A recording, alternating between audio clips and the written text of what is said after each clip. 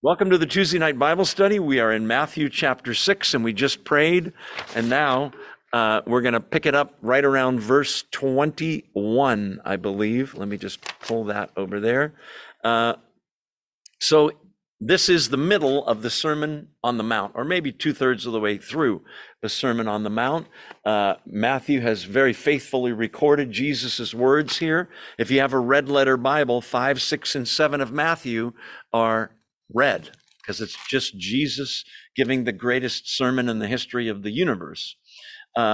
He has taught on a variety of things, and he is going to teach now about, continuing teaching about true righteousness and contrasting it with phony or fake righteousness. So in verse 19, he talks about treasures. Verse 19 in the NIV says, "Do not store up for yourselves treasures on earth, where moth and vermin destroy, and where thieves break in and steal." Literally in the Greek, it's "do not treasure treasures." It's literally the word thesaurus. You ever had a thesaurus where you can look up, what's another word for forget or something, and you can look up thesaurus in Greek has to do, it's a treasury of words, in other words. So he's saying, don't store up treasures on earth, where moth and rust can destroy. Store them up in heaven. We talked about how to do that. It's anything that you do for the kingdom of God, whether with your time or your talent or with your treasure, giving to Christian organizations, certainly giving to a church. You're storing up treasures, not on earth, because the reason he mentions moths and rust and all that stuff is every treasure on earth is temporary. Every treasure in heaven is permanent. So therefore, it's way more valuable. Also, you can lose it here because thieves can break in and steal it. Impossible. In heaven, they have really good security up there. But verse 20 says, "Store up for yourselves treasures in heaven, no moths, no rust, no thieves to break in and steal." And then verse 21, which is where we're going to pick it up. We barely touched on it last time. "So I know that you're awake." Say, amen. Amen. Oh, that's a good one. And those of you on Zoom, "So I know you're awake," wave or hold up amen from Zoom land. I love it. A new sign. I love it. People hold up signs. Okay. Okay. Verse 21. So with that in mind, all we just read about treasure, "For where your treasure is, there your heart will be also." So keep in mind, in the Jewish context, when you hear heart, it's not what we think in a Western culture. In America, we think heart, oh, emotions, love. It's part of it. For a Jew, heart is mind, will, and emotion, but it's more mind. For a Jew, the idea of emotion, I told you before, this is odd, I think, but a man would say to a woman, "I love you with all my gut, with all my bowels." That's not going to go over that well in this country. Don't try it, guys or gals. But the heart is the center of the will. It's the mind and what have you. So what he's saying there is, wherever your treasure is, that's what you will think about. That's what you will dream about. That's what you will plan for. And so the question is, if I asked each of you, what's your treasure? Where is your treasure? And you might say, "Oh, it's Jesus, it's heaven, the Bible," and that's great. And maybe it is. But the way to tell is to take out your calendar and look at, what do you spend your time doing? What do you spend your money on? Look at your credit card bills and your receipts. What do you spend your energy on? And in your idle moments, what do you dream about? What do you think about? We are to seek first, we're going to see before long, his kingdom and his righteousness. So we'll talk about priorities when we get there. The thing about treasure is you can't have it in two places. Notice it's singular. Where your treasure is, treasure, not treasures, treasure. Where it is, that's where your heart's going to be. You'll think about it, you'll desire it. What you value the most is at the center of your heart and will. Some have said to figure out what that is, answer the question, what is there in your life? Or even who is there? that if you lost them, the person or the thing, my portfolio, my house, my collectible cars, you would say, I have nothing. I've lost it all. That's your treasure. And you might be thinking, oh, but I thought of my kids. I thought of my sister, my brother, my best friends, my spouse. Maybe. And those things are important. But God does not want to be in your top 5. And the gospel isn't supposed to be in your top 10. It's supposed to be number 1. When you see the eternality of it and the value of it, it makes it a lot easier to understand. But what you value the most, where your treasure is, that's where your heart is. The implication is, if your treasure's truly in heaven, you're thinking about the gospel, about Christ, who Jesus is our treasure in a great sense, isn't it? The gospel is our treasure. There's a parable Jesus tells, do you remember, about a man who finds a pearl and in a field and sells everything he has to buy that field. I think I'm putting 2 stories together, actually. Treasure in a field, that's what he finds. But in any case, we said last week that when you see a hearse with a dead body in it, there's never a U-Haul trailer where the guy's taking it with him. You don't do that. We leave it all behind. It's temporary. So treasure in heaven, that's the reward for the truly good works that are done with the right motive, his glory, not to get purely. So what he's saying is use your resources now for eternal purposes. The kingdom, the best investment, we said last week. We talked about that. Keep in mind that Jesus Christ you can never lose him. I'll never leave you or forsake you. Where 2 or more are gathered in my name, there I am in their midst. Verse 22. Now, let me just caution you, 22 and 23. You see those 2 verses? Skip down and look at 24. No one can serve 2 masters. Either you'll hate the one and love the other, or be devoted to one and despise the other. You cannot serve God and mammon or money. Do you see that? I skipped 22 and 23. Why? Because I'm showing you, if you remember nothing else, remember this tonight. The first rule of biblical interpretation is context. What is he talking about in context? What's he talking about before verse 22 and 23? Treasure, money, materialism, right? What's he talking about right after 22 and 23? Money, treasure, materialism. Therefore, even though I admit 22 and 23 sound like it's just a tidbit he threw into the peanut butter and jelly sandwich to add a little flavor, listen, the subject is still the same. It may not look that way. Okay, let's read 22 and 23. The eye is the lamp of the body. If your eyes are healthy, your whole body will be full of light. But if your eyes are unhealthy, your whole body will be full of darkness. If then the light within you is darkness, how great is that darkness? So it's just a lot of light and darkness and eyes. It doesn't sound like it's still talking about money. And there's a sense in which you could take those 2 verses and apply it to other things. But he's not talking about physical, earthly sight. That's the first thing. He's talking about the eye, that it is more than, just as the heart is not just the muscle in your chest pumping blood, keeping you alive. In the same way, that's the heart of the center of your emotion, your mind, your will, all of that. The same way, the eye has spiritual application. That's what I want to go through with you. Okay, the body finds its way, physically speaking, now we're going to stay in the physical realm for a second, with the eye, right? Eyes. It's the headlamp or the headlight, right? And if you've ever been at home at night with the lights on, watching TV, and then boom, all the power goes off and you're completely in darkness, it's a weird feeling, isn't it? You just kind of, okay, where's my phone? Where's the flashlight? Kind of feeling around. It's a scary thing. Kids are naturally afraid of the dark, right? Were you afraid of the dark when you were a kid? Yeah, I was. When I was really a little kid, you had to close the closet door, right? Because somebody could be right there. Okay. Close the blinds all the way, Mom, because there could be a guy peeping. Strangely enough, at that house, when I was a little kid in Massachusetts, we ended up having a peeping Tom look in the window at my mother. Anyway, that's another story.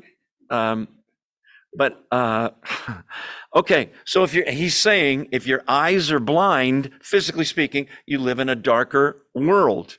But if the eye is one's spiritual understanding, and that spiritual understanding is darkness, then your perception, listen, what's the context again? Materialism, wealth, money. Then if you're spiritually in the dark, what you see as valuable, you might be way off. Look at those diamonds. Oh, the Hope diamond. How much is that worth? Who cares? Right? I don't know. Some people get so into all that jewelry stuff. I always look at jewelry and think, yeah, that's beautiful. I couldn't tell if it was fake or real. An expert could. My point is, the spiritual understanding is what you see as valuable and what you see as worthless. Whereas if you have the spiritual light of the gospel in you, then you see things from a completely different perspective, lens, if you will. What you suddenly see is valuable is spiritual things that before you thought, yeah, church, good, amen, prayer. It suddenly becomes so valuable to you. A Bible that used to collect dust is suddenly a treasure to you. Jesus, some carpenter from Nazareth, is suddenly the most important person in human history, in universe history. So, things that look valuable really aren't, and things that look worthless really are in some cases. One commentator called it spiritual cataracts, where you're not seeing clearly. Or I like this, nearsightedness. You're just looking at all this stuff on planet Earth, all of the distractions, money, power, fame, sex, good looks, and you're missing. The nearsighted people can see up close, can't see that well far away. That's me. And so that's why you all look so good to me right now. Anyway, just kidding. So we become farsighted as well, spiritually speaking. We see long-term in terms of time, long distance in terms of heaven, and the spiritual things become alive. So that's what he's talking about here. Materialism blurs your vision. That's what he's saying. Because in context, like I showed you before and after, he's talking about money and riches and storing up treasure. Look at it again. The eye is the lamp of the body, verse 22. If your eyes are healthy, your whole body will be full of light. Light is always an image of the gospel. God dwells in unapproachable light. He clothes himself in light. But if your eyes are unhealthy, your whole body will be full of darkness. So then he makes this analogy. If then the light within you is darkness, that's really, really dark. It's basically what he's saying. Tim Keller, in his sermon on this section, brings up an interesting point. Materialism blinds you. It's a stealth sin. Materialism, this is interesting. Materialism blinds you to materialism. You say, well, now that's double talk. No, listen. Tim Keller, is a pastor in New York. He passed away earlier this year. If you ask pastors, Christian counselors, do people ever come to you and say, I have a trouble with alcohol? Yes. Drugs? Yes. Stealing? Yes. Lust? Yes. With materialism? No. People don't usually go to a counselor and go, I'm so greedy. I need help with my materialism. Now, in this culture that we live in, I'm going to guess that most of us are middle class, what Americans would call middle class, right? Some may be wealthier than others. I don't think anybody is destitute and that dirt poor that's listening to the sound of my voice, but maybe. Let me say this, if you can afford Zoom and a computer and a phone, you're not that poor. A third of the world goes to bed not knowing at all where they will get food or water tomorrow. That's poor. So in a sense, we're all wealthier than most in the Western world. I'm not trying to make you feel guilty, but materialism is a stealth sin. I want you to notice this is the only sin that he talks about, the eye and perceiving it that way. In other words, nobody ever thinks of themselves normally, am I too materialistic? Am I greedy? Am I hoarding stuff? Am I too focused on money? People don't generally think about that. But all the other sins are not stealth sins. What do you mean? I mean, nobody ever gets into bed with someone to have sex with them and goes, hey, wait a minute, you're not my wife. I'm sure. You know you're committing adultery if you're committing adultery. Or if you're looking at pornography, you know that's lustful. You know. Materialism is a stealth sin. We need to be very careful about that. Ananias and Sapphira in the book of Acts. Do you remember the story? It's either Acts 4 or I think it's 5. The church is young. They need money. So people are donating like crazy to the church. It's a wonderful thing. And Ananias and Sapphira sell a piece of property. We'll call it 5 acres in Oakhurst. They sell the property for $120,000. And they come to the church, to Peter and the others in the church, and they say, we sold our property and we're giving all the money to the church. Here it is, $90,000. You say, wait, well, how much? What did they sell for? $120,000. So they kept some of it back. Is that a sin? No. If they sold it for $120,000 and they gave the church $5,000, $10,000, $12,000, great, that's nice. But to lie and say, we're giving everything we got to the church, fingers crossed, and they keep some of it back, that's lying to God. Peter calls it lying to the Holy Spirit, equating the Holy Spirit, by the way, with God. So that's an example of spiritual materialism that's blinding. They don't even know what happens. If you know the story, they both end up dead. And you know who kills them? Peter. No, God. Wow. So Jesus speaks more about money than any other speaker or writer in the New Testament. 11 of 39 parables are about money that Jesus talks about. What does he know about it that we don't? He knows that it is easy for people to become enamored with it, to love it, to the point that it becomes too much of a focus. What we're going to see here is two extremes. I'll just hint at that for right now. And I'll show you that the two extremes are the very wealthy and the very poor, and that both can be materialistic equally, surprisingly, in my opinion, too. So what does Jesus talk about? What do the scriptures talk about? Avoid the love of money. Choose God over money. Be generous. Be ready to give. Trust God, not riches. Be generous. We already talked about that one. Take care of the needs of your family and of others. Being generous with your time, talent, and treasure brings light to your life and to others. When you give money away, every time you do it, listen, it gets a little easier. Every time you don't do it, it gets a little harder the next time. It's just an interesting thing. Okay. And we're talking material possessions as well as money, of course. Verse 24.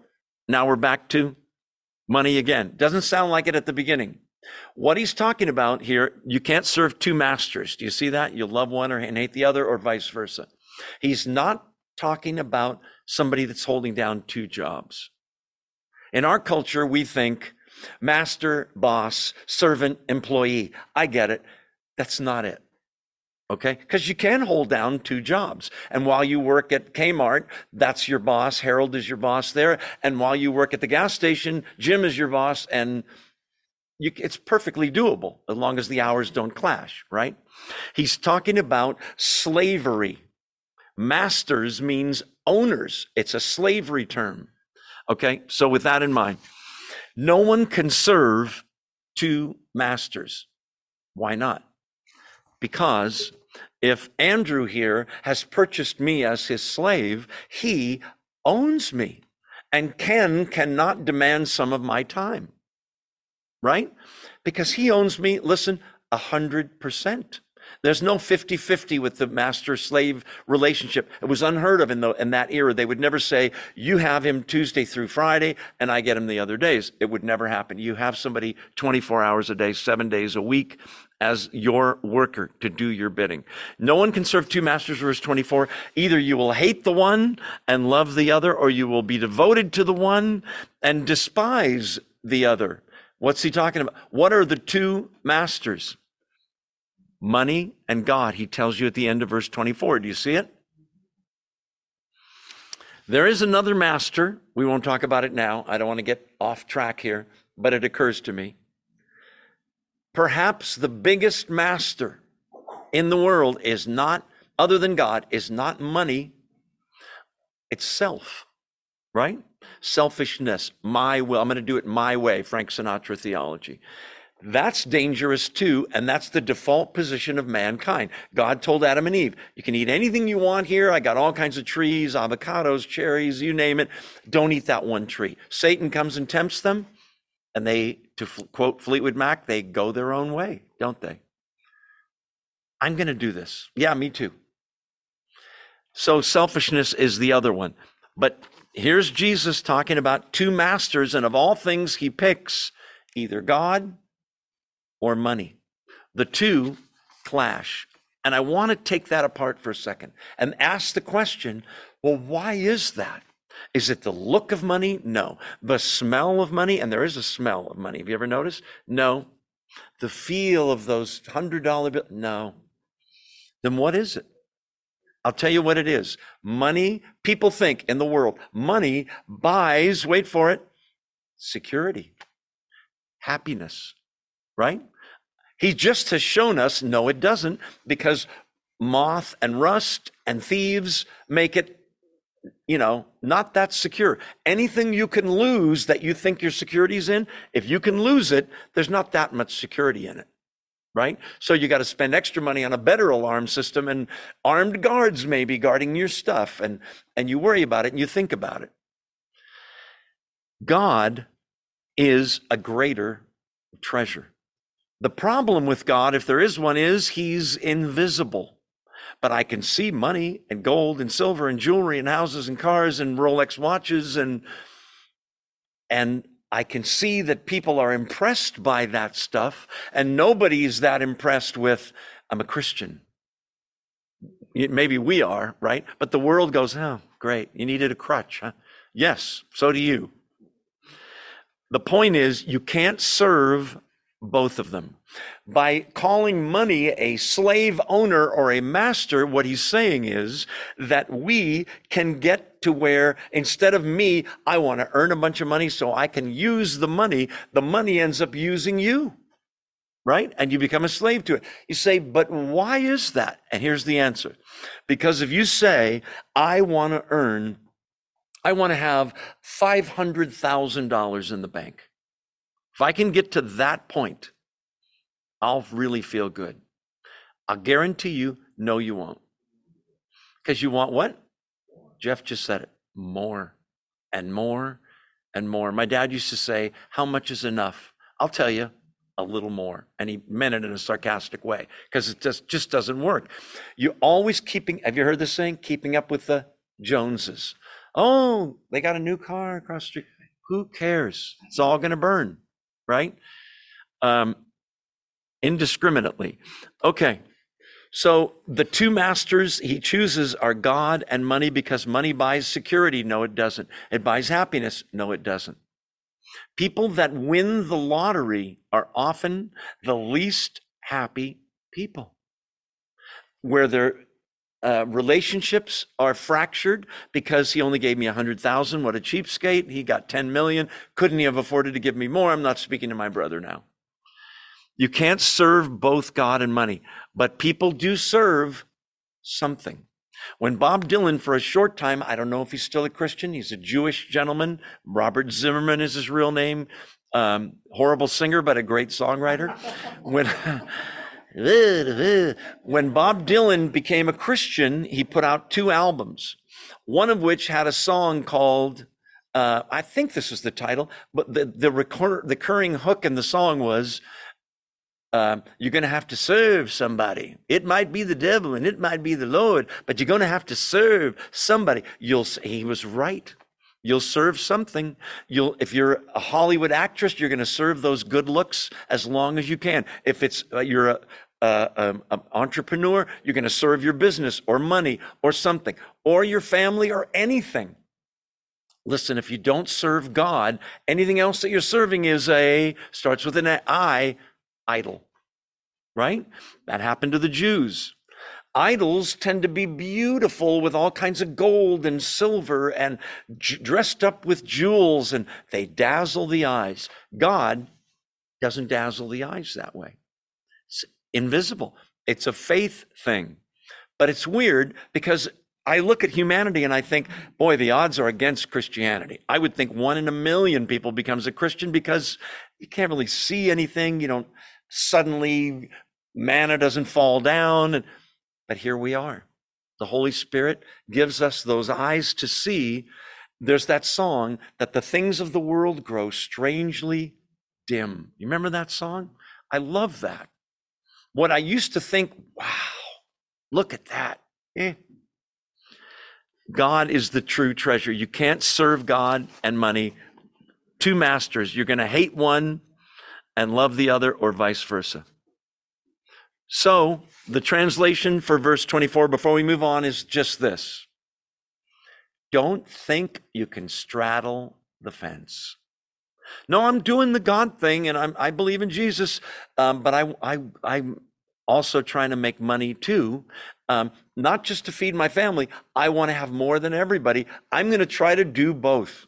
He's saying it's an impossibility, a contradiction in terms. Look at verse 25. Therefore, I tell you, don't raise your hand, but answer in your mind, are you a worrier? You don't have to raise your hand. I'll raise mine. Sometimes, I know, Joe, you're supposed to have faith. I know. Do you worry? Before we're done, I'm going to ask you, what do you worry about? Number one. Number two, what were you worried about a year ago? What were you worried about 10 years ago? I bet you can't remember.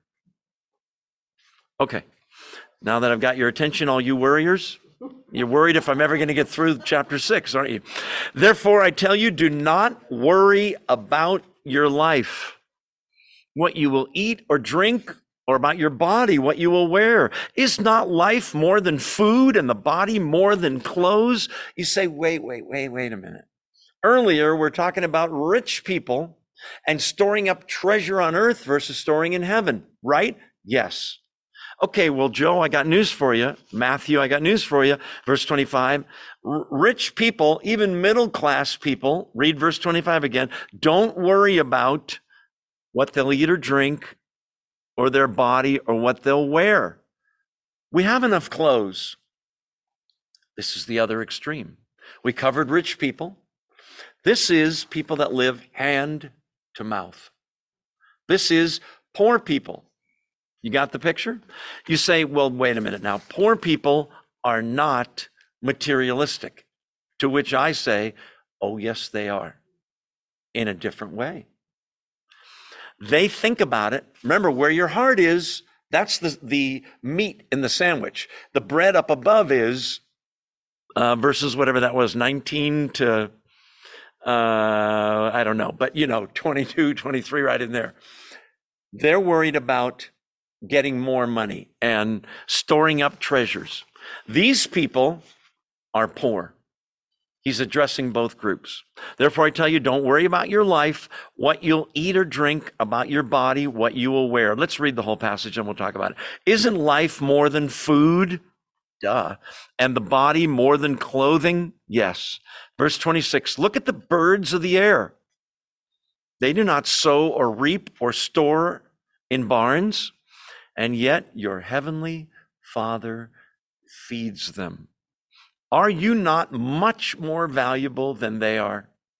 What's the answer? Of course. We're made in the image of God. They're not, right? Can any one of you, by worrying, add a single hour to your life. And he's going to go on and talk about worrying about clothes, but let's go back to 25. He's talking about worrying about all these things: eating, drinking, what you wear, clothing. Am I going to have enough? Am I going to have enough? Okay. Can you imagine, you who are a Christian, you're going to cringe when you hear this, but what if I said sometimes you and I insult God? Insult him. You mean blasphemy? No, I mean insult him. If you are a father and you're responsible for a mother, and you're, as parents, responsible for your 3 children, feeding them, clothing them, and what have you, and you do, got the picture so far? And your kids, one of your kids, let's say, keeps coming up to you and saying, are we ever going to have any food? And you say, we have food, honey. It's all taken care of. But what about tomorrow? Well, we have food. It's all good. Have you ever gone hungry, little Jimmy? No. It's sort of, and you can't be too hard on a child, it's sort of an insult to the parents, right? Let me give you another example. You need something done at your house, and I say, I'll come over tomorrow and help you at 2:00. You say, really? Yes, I'll be there at 2. Thank you so much. Goodbye. Let's say it's a day before, 2 in the afternoon. 3:30, my phone rings. Hello? Yeah. Are you really coming at 2 tomorrow? Yeah. I said I'd be there. Okay, thank you. Bye. 6:30 after lunch, dinner. Joe, are you really coming? I get a text. On tomorrow? Yes. They don't really trust me, do they? I said I would be there. Tomorrow morning I wake up, there's 5 texts on my phone. Are you really coming at 2? It's kind of an insult now, right? 1:30, I'm leaving the house. Are you really going to be? Yes. How much more would God be insulted if we, wait for it, worry about stuff? Now, I want to draw a distinction. The things he mentions in these verses are not luxuries, extras. I need a bigger boat. That's what I need. It's not a need. What's he talking about here? Clothing, stuff to eat and drink. These are poor people, right? I told somebody tonight, I saw an article that 60% of Americans live paycheck to paycheck, hand to mouth. Are you saying they're poor? No, but I'm saying that if there's a catastrophe financially that they weren't planning on, oh no, right? Perhaps they need to look at what they're spending, figure all that out. Okay, don't worry about your life. Verse 25, warriors, is a command, not a suggestion. When Jesus, who you call your Lord, which means boss, your master, which means boss, who bought you with a price, he owns you. When he tells you not to worry, it's not a suggestion, it's a command. Don't worry about your life, what you'll eat or drink, your body, what you'll wear. Isn't your life more than food? Yes. And your body more than clothing? Yes. And now here's the analogy of verse 26. Look at the birds. They don't sow or reap or store away in barns, yet your heavenly Father feeds them. Did you know that? Well known, that's the ecosystem, Joe, of planet Earth. It all just takes care of itself. Not according to Jesus, the Lord of the universe. What he's saying here is your Lord Jesus is so sovereign, not only in your life, but even in the sparrows and the robins and the blue jays and even, yes, the woodpeckers. He is sovereign, even making sure they have food. How many of you have ever seen a worried bird? Birds don't worry. Maybe they know something we don't. But they also don't sit around with their mouth like this. What do you mean? They work, don't they? They look for worms and bugs and whatever birds eat, right? Okay. He's making an analogy from the lesser to the greater. If God will take care of the birds, and he mentions at the end of that verse 26, your heavenly Father feeds them, are you not much more valuable than they are? Do you know that you are? In our culture in the last 50 years, there's been a movement to make everybody equal. What do you mean? People? No. I mean all living things. We're just animals on this planet. And the mice and the scorpions and the mosquitoes and certainly the whales, save the whales. You remember those bumper stickers? I want to see save the humans, right? Believe in Jesus, save the humans. Good bumper sticker. His point is, we're made in the image of God. We are much more valuable to God than they are. Are you saying God doesn't care about birds? No, I'm saying he does. He feeds them, right? And he feeds gophers, unfortunately, too, but that's another story. The point is, you're much more valuable than they are to God. Don't insult God by worrying that he won't meet your needs, because he will. We're leading up to a verse. Look at it now, and then we'll discuss it in a second. It's verse 33. Do you see it? But seek first his kingdom and his righteousness, and all these things will be added unto you, or given to you as well. What things? Everything he's been mentioning. Food, clothing, shelter, stuff to drink. He's saying, make your first priority, not money, not worry, him, his kingdom, obedience, giving to his kingdom, making it your prime directive in your life, and he'll take care of all that other stuff. Okay, we skipped ahead and I'll look back. Look at verse 27. Can any of you, by worrying, add a single hour to your life? There's various ways to translate this verse. The word is actually a distance word, like span, like a cubit. Can you add a cubit to your life? Almost, it's a way of saying, you're not, by worrying, are you going to add lifespan by worrying? Let me ask you this. What does worrying accomplish? Really, nothing. Okay, so you break even. No.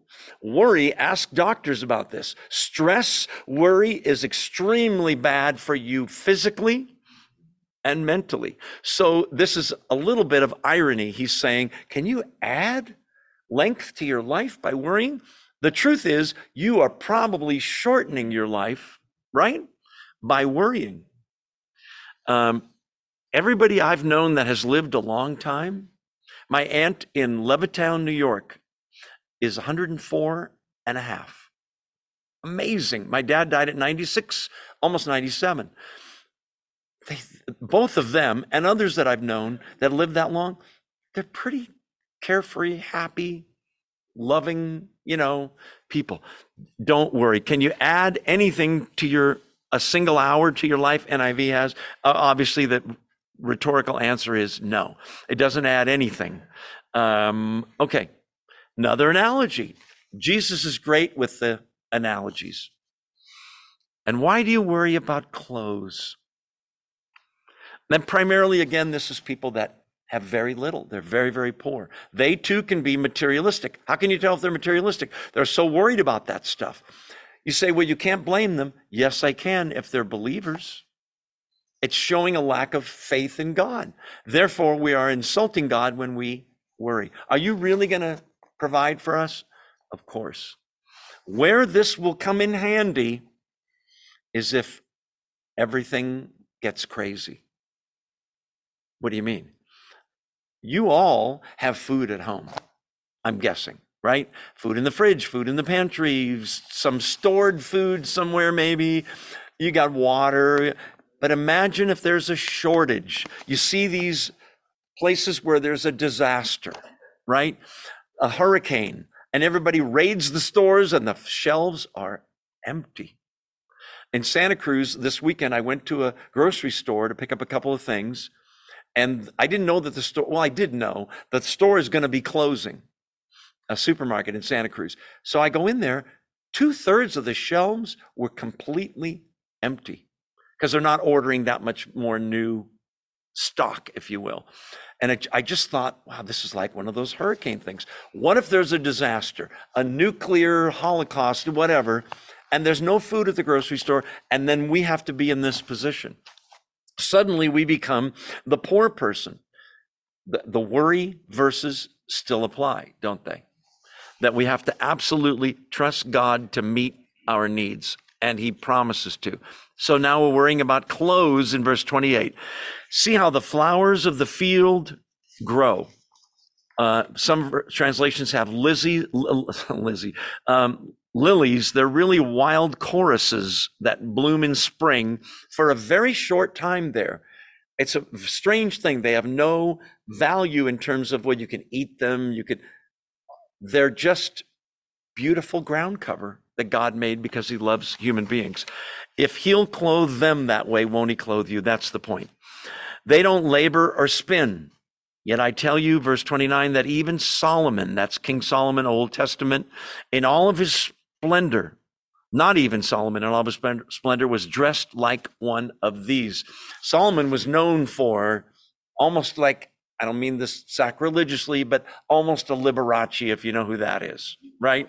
With the incredible, robes and the crowns he's saying even Solomon wasn't arrayed that way. And we're talking about little insignificant weeds, basically, wild flowers that grow.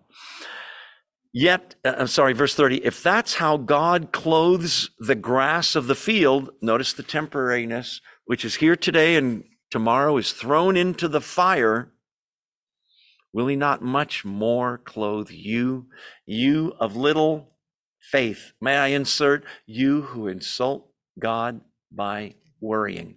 If you're like me, I told somebody this week, that's a friend of mine in Nevada, we prayed for him, who's dealing with cancer, and he's worried. I understand it. I told him this week that I have a pattern in my life that I'm not proud of, which is problem comes. I pray about it, I give it to God, and then I worry about it, which means I go pick it up again and worry about it. Okay?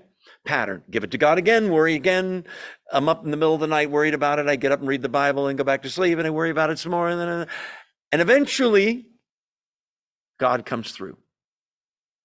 And the problem is gone. And Joe gets on his knees and apologizes to God for being an idiot, for worrying. I'm sorry. I know that was an insult. That was like the little boy going, are you going to feed me? Are we going to have any food tomorrow? Yes, I always take care of you, says God. Let's take our 2-minute break and make sure you say hello to someone you don't know. We'll be back in 2 minutes. Don't go away on Zoom. Be right back. Welcome back to the Tuesday night Bible study. We're in the book of Matthew chapter 6, and the teacher better get his mind in gear to get through this chapter. Amen. So again, from the lesser to the greater, if he takes care of the birds, if he takes care of the flowers and adorns them in a certain way, don't you think will he not much more clothe you of little faith? Now, God clothes the flowers and feeds the birds, listen, invisibly, supernaturally. So if you take this too far, you're going to read this and think, oh, so if we don't have any food, he's just going to make food appear in the fridge miraculously. He could, he might, but probably not.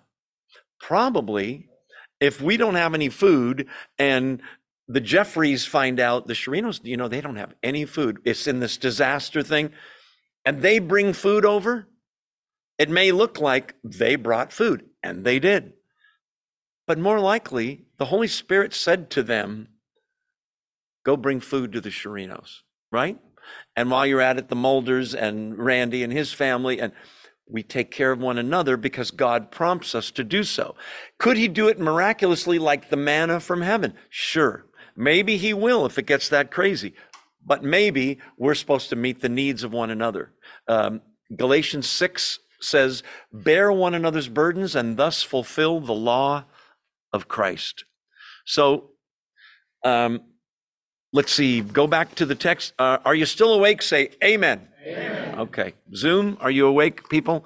Amen from Zoom land. I love that sign. Okay. Verse 30.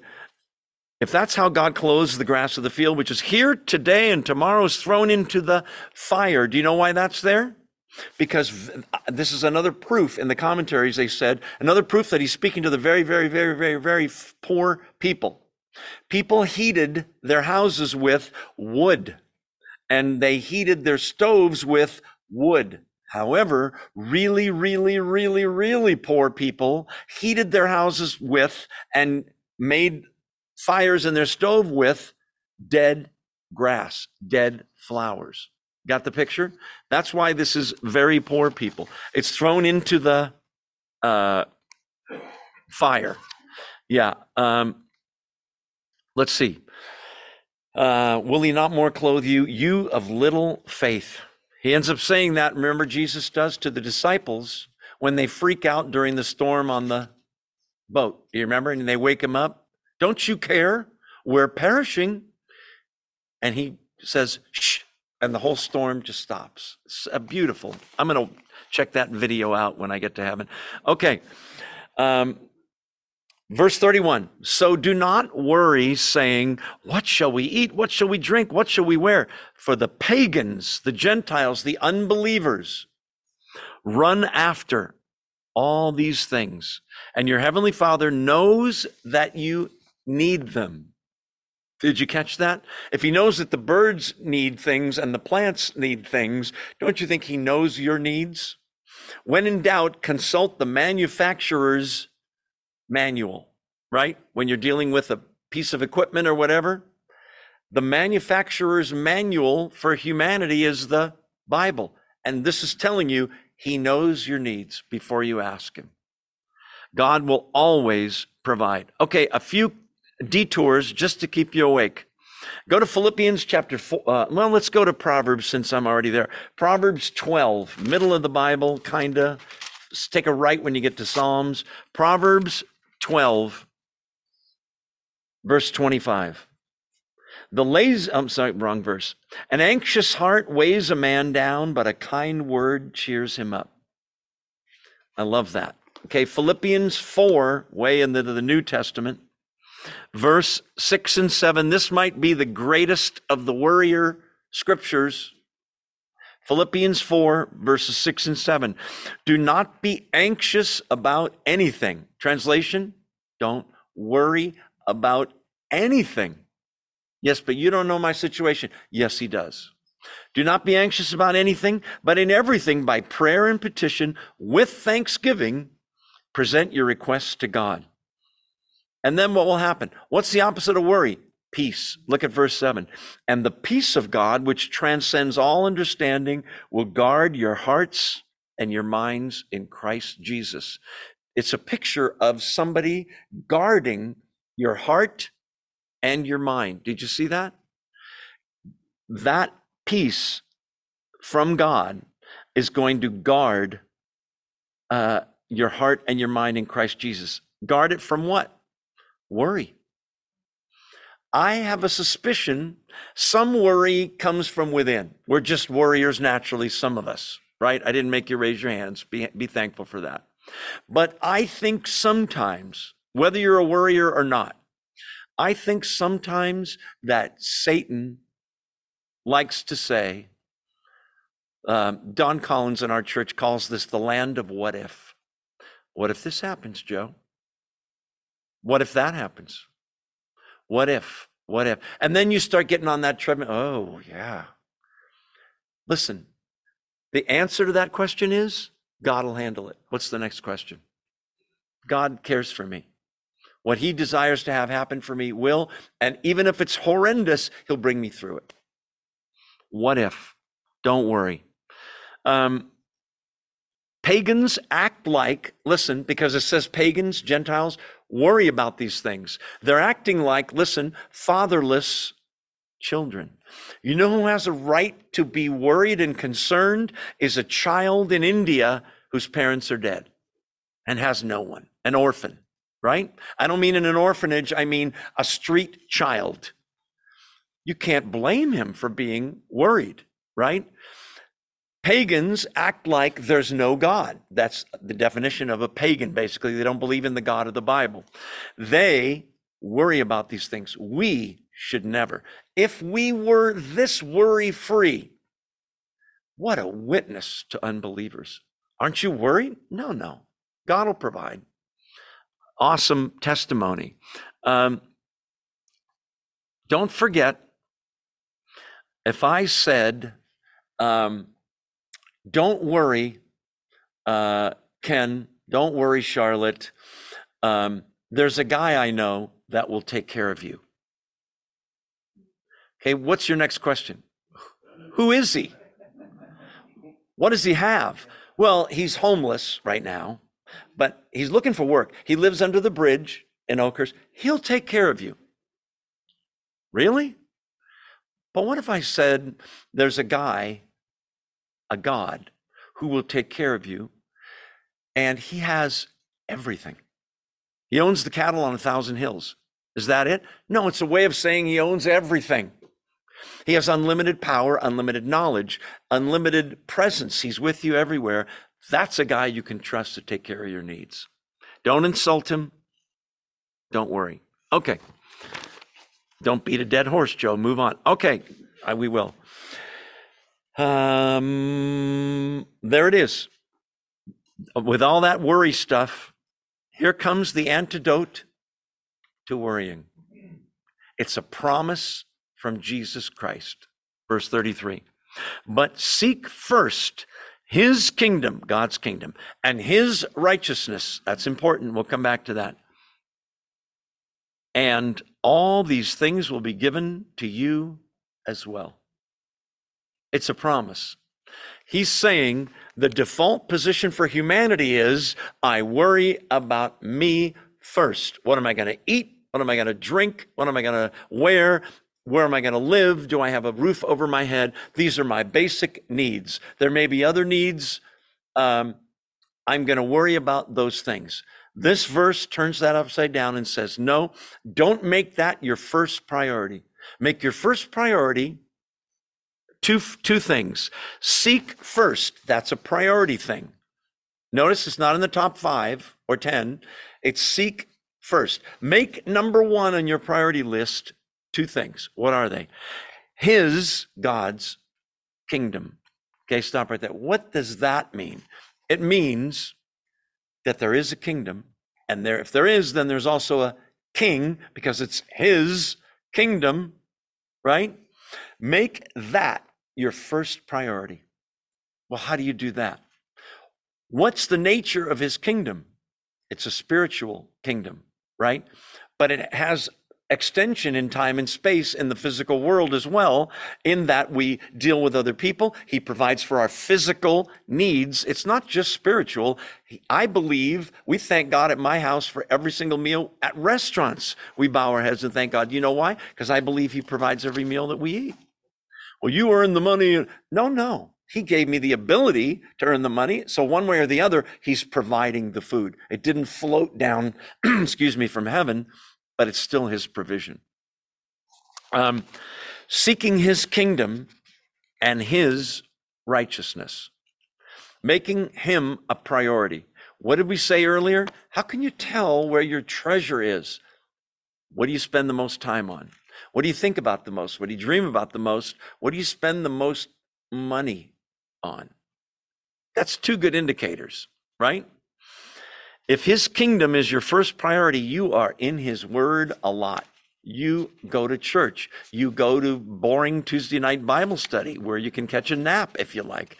You make sure that you're reading his word and praying daily. You are involved horizontally with other believers in fellowship and meeting the needs of others. You are trying to the best of your ability in the power of the Spirit to obey his word. And you're doing it with the following attitude. Listen, what is it again? It's a kingdom. How many kings are there? 1. And guess who it isn't? You or me. What does that make me? It makes me a serf. It makes me a servant. It makes me a very low person in the kingdom. It's all for his glory, not for me. So seeking his kingdom, making it your first priority. If you're not a believer and you're investigating Christianity, man, dive in with both feet, because this is it. The most important decision in a human life is, what are you going to do with Jesus Christ? The second thing is his kingdom, and the second thing is his righteousness. Now, this is interesting. It doesn't say seek first his kingdom and also seek righteousness, because that would mean do it on your own. Be as good as you can be. You better be good enough. Did you notice it says seek his kingdom and whose righteousness? Mine. No. It's his righteousness. What on earth does that mean? It means, we're going to turn to Romans in a second, it's a foreign righteousness. It's not yours. We've shown you the Sermon on the Mount for a chapter and a half was almost nothing else but you can't keep the law. You can't live up to God's standard. Chapter 5, verse 48, be ye therefore perfect. I can't do that. You've heard it said, if you commit adultery, that's a sin. But I tell you, if you've even looked on somebody to lust for him, you already did it. Oh, no. You've heard you shouldn't murder. Yes. If you even say to somebody, you fool, or hate someone, it's the same thing. What's he doing? He's showing you you can't live up to the law. You need a foreign righteousness. You need a savior. Jesus provides his righteousness. The weird deal about it all is he paid the price on the cross, and all we give him is our sin and our guilt and our faith, and he gives us robes to wear. That's his righteousness. In Revelation, when the saints are coming down to planet Earth, excuse me, in the second coming, they're wearing white robes, and it defines the white robes as, I don't have this in my notes because it's just kind of floating down to me here. He defines the robes that we wear that are white as being Christ's righteousness. That's what we're wearing. When Jesus looks at you, when God looks at you, he sees the perfect record of Jesus Christ, because all your sins before, present, and future are all paid for. We're going to talk about time in a second, but let's keep rolling. Seek first his kingdom and his righteousness. On the one hand, it means you know the standard of God. What's the standard of his righteousness? Everything the Bible says. So as close as you can, live up to that. But be thankful, because you have his righteousness because of Jesus Christ. I've got verses I want to go to. And let's see, which verse was that? 33. That's right. So we replace worry with a striving, a seeking for God's kingdom, his will. When it's God's kingdom, it's do things his way. Christianity is saying yes to God, listen, in any situation, even when it means saying no to what I want. If I find out what I want is outside the will of God, according to the Bible, I have to say yes to God and no to myself. That's where it gets hard. When our wills align, it gets a lot easier. The longer you become a Christian, the more you obey, the more you read the word, you'll find your will is aligning more with his, not the other way around. Prayer is not trying to get God to do your will. It's praying his will back to him. Okay, God promises to meet the needs of those who seek his kingdom and his righteousness first. I grew up going to church, and my brother and I, especially me more than my brother, we would complain sometimes Sunday morning. I don't want to go today. I just want to sleep in. I was out late last night. Let's go. And my mother would say, and she was wrong, all God asks of you is an hour a week, Joe. Can't you do that? And it made me feel guilty, and I went. It's not true. That's not what God wants. An hour a week, and then you do whatever you want. No, God wants your whole life. That's why it's not, I am your advisor. It's I'm your Lord. Lord means boss. And you don't get days off. You're my boss, but not tonight. Something's wrong. The point is, It's his righteousness. Go to Romans chapter 3 with me. So turn to the right about 5 books or 6 or so. Romans chapter 3. This explains it. Paul is such a great writer. Romans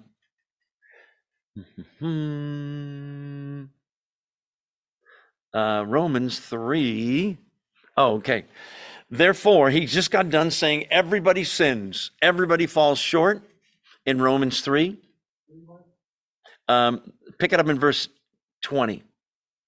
Therefore, no one will be declared righteous in his sight by observing the law, by trying to keep commandments, and I'll try to be as good as I can be. Rather, through the law, we just become conscious of sin. I've told you before, God's law is like an X-ray. No one has ever been cured by an X-ray. All an X-ray does is the doctor holds it up and goes, here's the problem.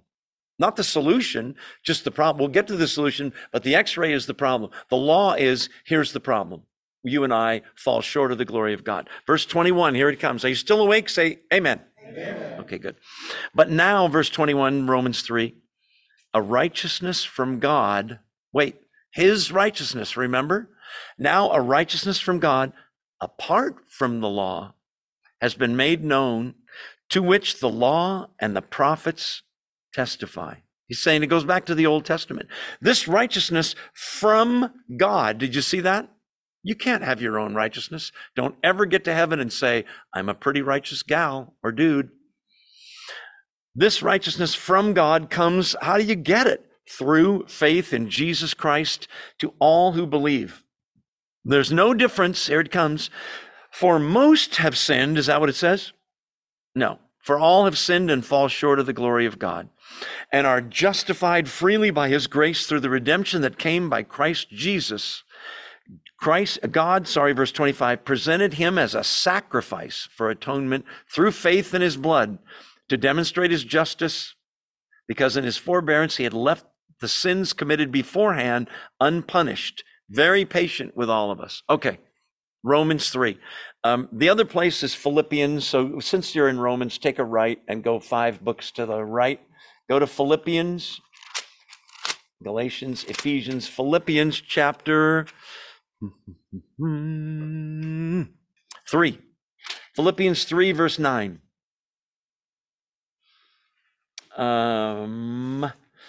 Let's pick it up in verse 8. What's more, I consider everything a loss compared to the surpassing greatness of knowing Christ Jesus my Lord. This is Philippians 3:8. For whose sake I've lost all things. I consider them rubbish that I may gain Christ, verse 9, and be found in him. Listen to this. Not having a righteousness on my own, or of my own that comes from the law, but that which is through faith in Christ. The righteousness that comes from God and is by faith. The righteousness you have is not how holy you are, it's how holy Jesus is.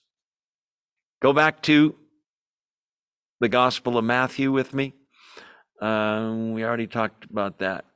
One commentator wrote, seek heaven first, and you receive heaven eternally. Seek only the earth's goods, materialism, live for now, you lose heaven eternally. But when you seek heaven first, you get heaven eternally and you get earth thrown in. I like that. Okay, verse 34. Yes. Sure. Second half of 33. Oh, I'm sorry, because we didn't really cover that. I apologize. Dave is asking, go back and finish the second half. But seek first his kingdom and his righteousness. Yeah, you're right. I forgot to talk about this. And all these things will be given to you as well. So in the Greek, these things would refer to, well, what has he been talking about? And what he was just talking about was clothing, food, stuff to drink, right? Translation, does he mean just those things? No, he means the basic necessities of life. And he's saying, and this is a little controversial, but a lot of commentaries said it. So I'm glad you brought it up, Dave. This is a promise, verse 33, that if you seek God's kingdom first and his righteousness, meaning through Christ, the only way you're going to get it, then all these things will be added unto you. Translation, it's a promise to meet the needs a little controversial, of certain people. Wait, don't you mean everybody? No. This verse says if you seek first his kingdom and his righteousness, who does that, class? Christians. Do unbelievers do that? No, they don't care about his kingdom. They don't even think it exists. They couldn't care less about his righteousness. They're righteous enough the way they are. They're not seeking that. So this is not a promise for unbelievers. In grace, though, he does provide for them, but not always. But this verse says for believers, always. You seek first his kingdom and his righteousness, and all these things will be added unto you. Not riches beyond your wildest dreams on this earth and fancy cars. And he's not promising that. That's not what these verses were about. They're about the basic needs, and that's really all that we need, right? Basic needs. Anything else is gravy, as my dad used to say. The point is, it's just a promise for believers to meet our needs. I meant to look it up and I forgot. I apologize. If anybody knows where it is, you're going to get an A. It's either in Proverbs or Psalms. I think it's Proverbs, where the writer says, I'm just paraphrasing. I've seen people in all walks of life, paraphrase, but I've never seen the righteous begging for bread. Have you ever heard that verse? Anybody? Some of you are nodding yes. Some of you are just shaking your head at me. Okay. All right. So let's see. Therefore, verse 34. Do you see it?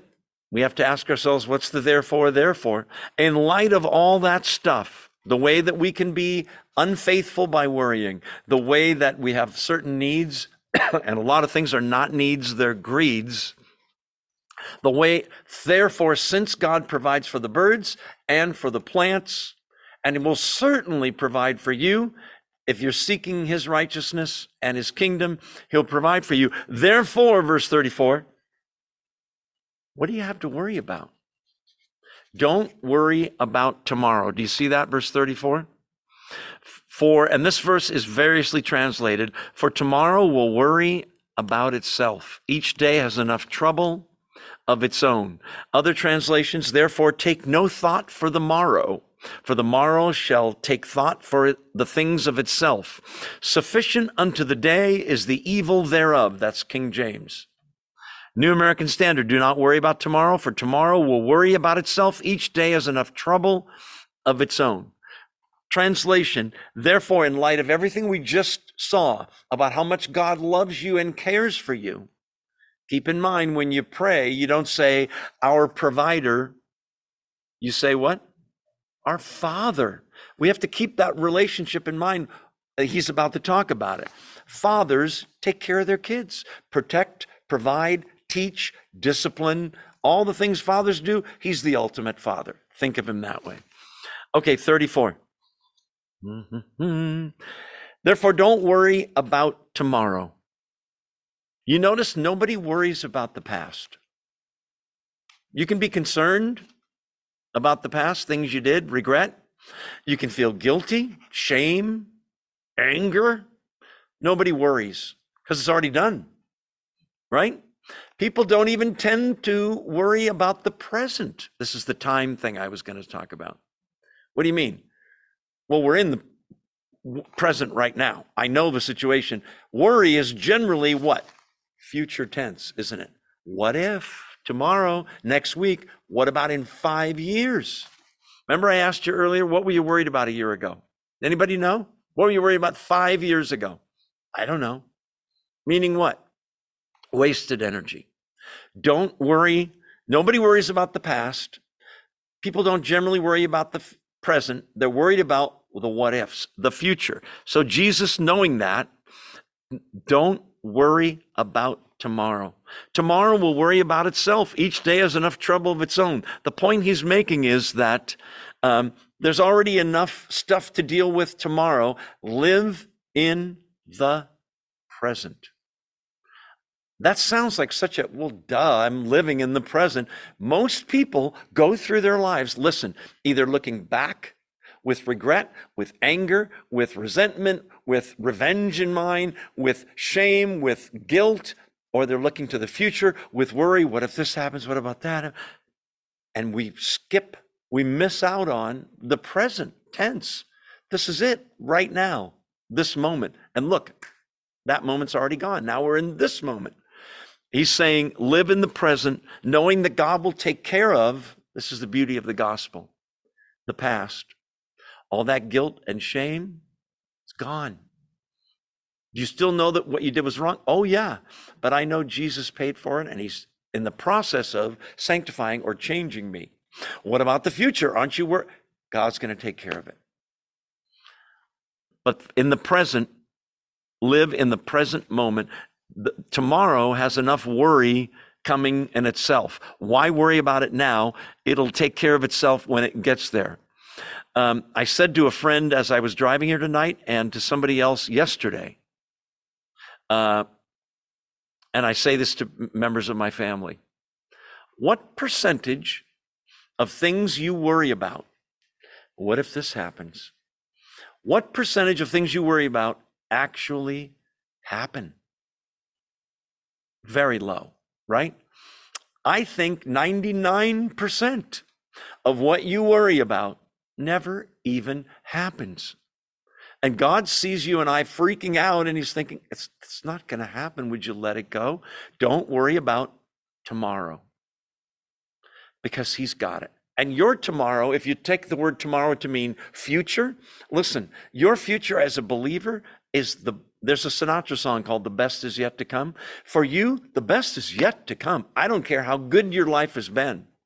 The best is yet to come. Your future, listen, is glorious, where you'll live in heaven in a perfect world forever with no mourning or crying or pain. That's M-O-U-R, not get up in the morning. Mourning, crying, pain, sickness, death, sin, devil, none of those things ever. With all your loved ones who believed in the Lord Jesus forever. Your future, I'll guarantee you, if you're a believer, based on the word, not me guaranteeing it, is absolutely awesome. If you knew that, would that change how much you smile and just have a positive outlook? Tim Keller tells a story about two guys that take a job, and it's cleaning by hand the inside of septic tanks. Two guys take this job. You think, who are these guys? Okay, just listen. Two guys take the job, cleaning septic tanks by hand. Guy number one is told, you're going to make $100 a week, and you sign a contract, you're going to do this job for 30 years. And that's it. Get to work. Here's your sponge, your mop, your brush, and your nose plugs, right? Okay, sorry. Guy number two, though, gets a different deal. The owner tells him, you're going to clean septic tanks for 1 year. At the end of the year, you'll receive $150 million. Who whistles while they work? Right? What if you knew your future was that unbelievable? Would you put up with a little, you know what, on this planet for a little while? I have a feeling when we get to heaven, our lifespans, which seem so long, are going to seem like that, like 20 seconds in the third grade. Remember September 11th? No, let's pick a different day. September 29th, when you were in the third grade? No, you don't. You remember what happened? No. How about for 20 minutes from 7:20 to 7:40? You don't remember. It came and it went. That's how human life will feel when we get to heaven. Because heaven is not having a lot of time. There's no time. What's time? We're just here forever. Awesome. Your future is glorious.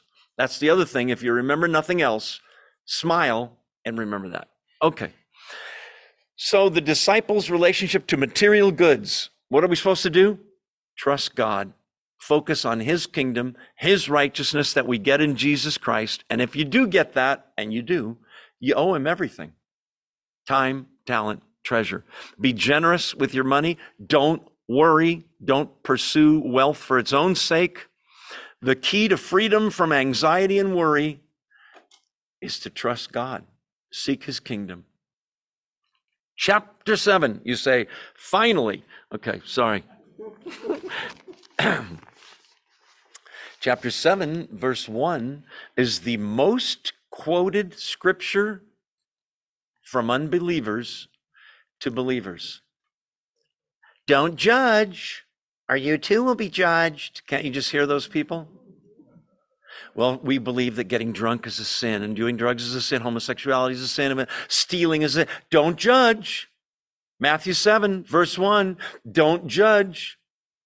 What does that mean? Maybe not what we think. Do not judge, or you too will be judged. This is a chapter about the disciples' relationship to other people. Okay, that's pretty much the whole chapter. The previous chapter, we talked about prayer in chapter 6. We talked about what's our relationship to physical wealth and our individual needs. Okay, so some people think being righteous means being more, naturally, you just have to be more judgmental. Oh, you're wearing those shoes? Sinner. You watch that show? You had a glass of wine? Oh, judgmental. Okay. The problem with this verse, I'll just introduce the chapter, is that this verse has been so misunderstood. Does it mean don't judge at all? Because that's not what he says. He says, don't judge, or you too will be judged. The same way you judge others, you'll be judged. With the measure you use, it'll be measured to you. So there's more to it than just don't judge. But are we commanded in this chapter to make judgments? Yes. Watch. Verse 6. Do not give dogs what is sacred. Don't throw your pearls to pigs. Now, in order to do that, you got to figure out who the hogs and the dogs are, right? Isn't that making a judgment call? It is.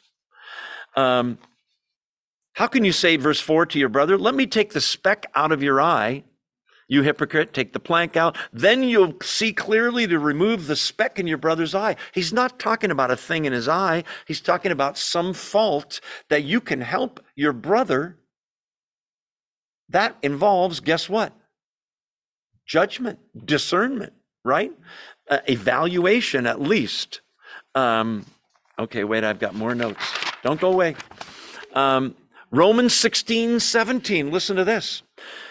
We must mark those out who cause division in church and offenses contrary to the doctrine and avoid them. That involves judging. Wait, Jesus said don't judge. Is that what he means? Are we to accept everything and everyone uncritically? Would you go to a church, and there is one in Oakhurst, if you're interested, that accepts everyone? Everything you do, come on, it's all good. Is that Christianity? Don't judge, lest you be judged. Or is this talking about something else?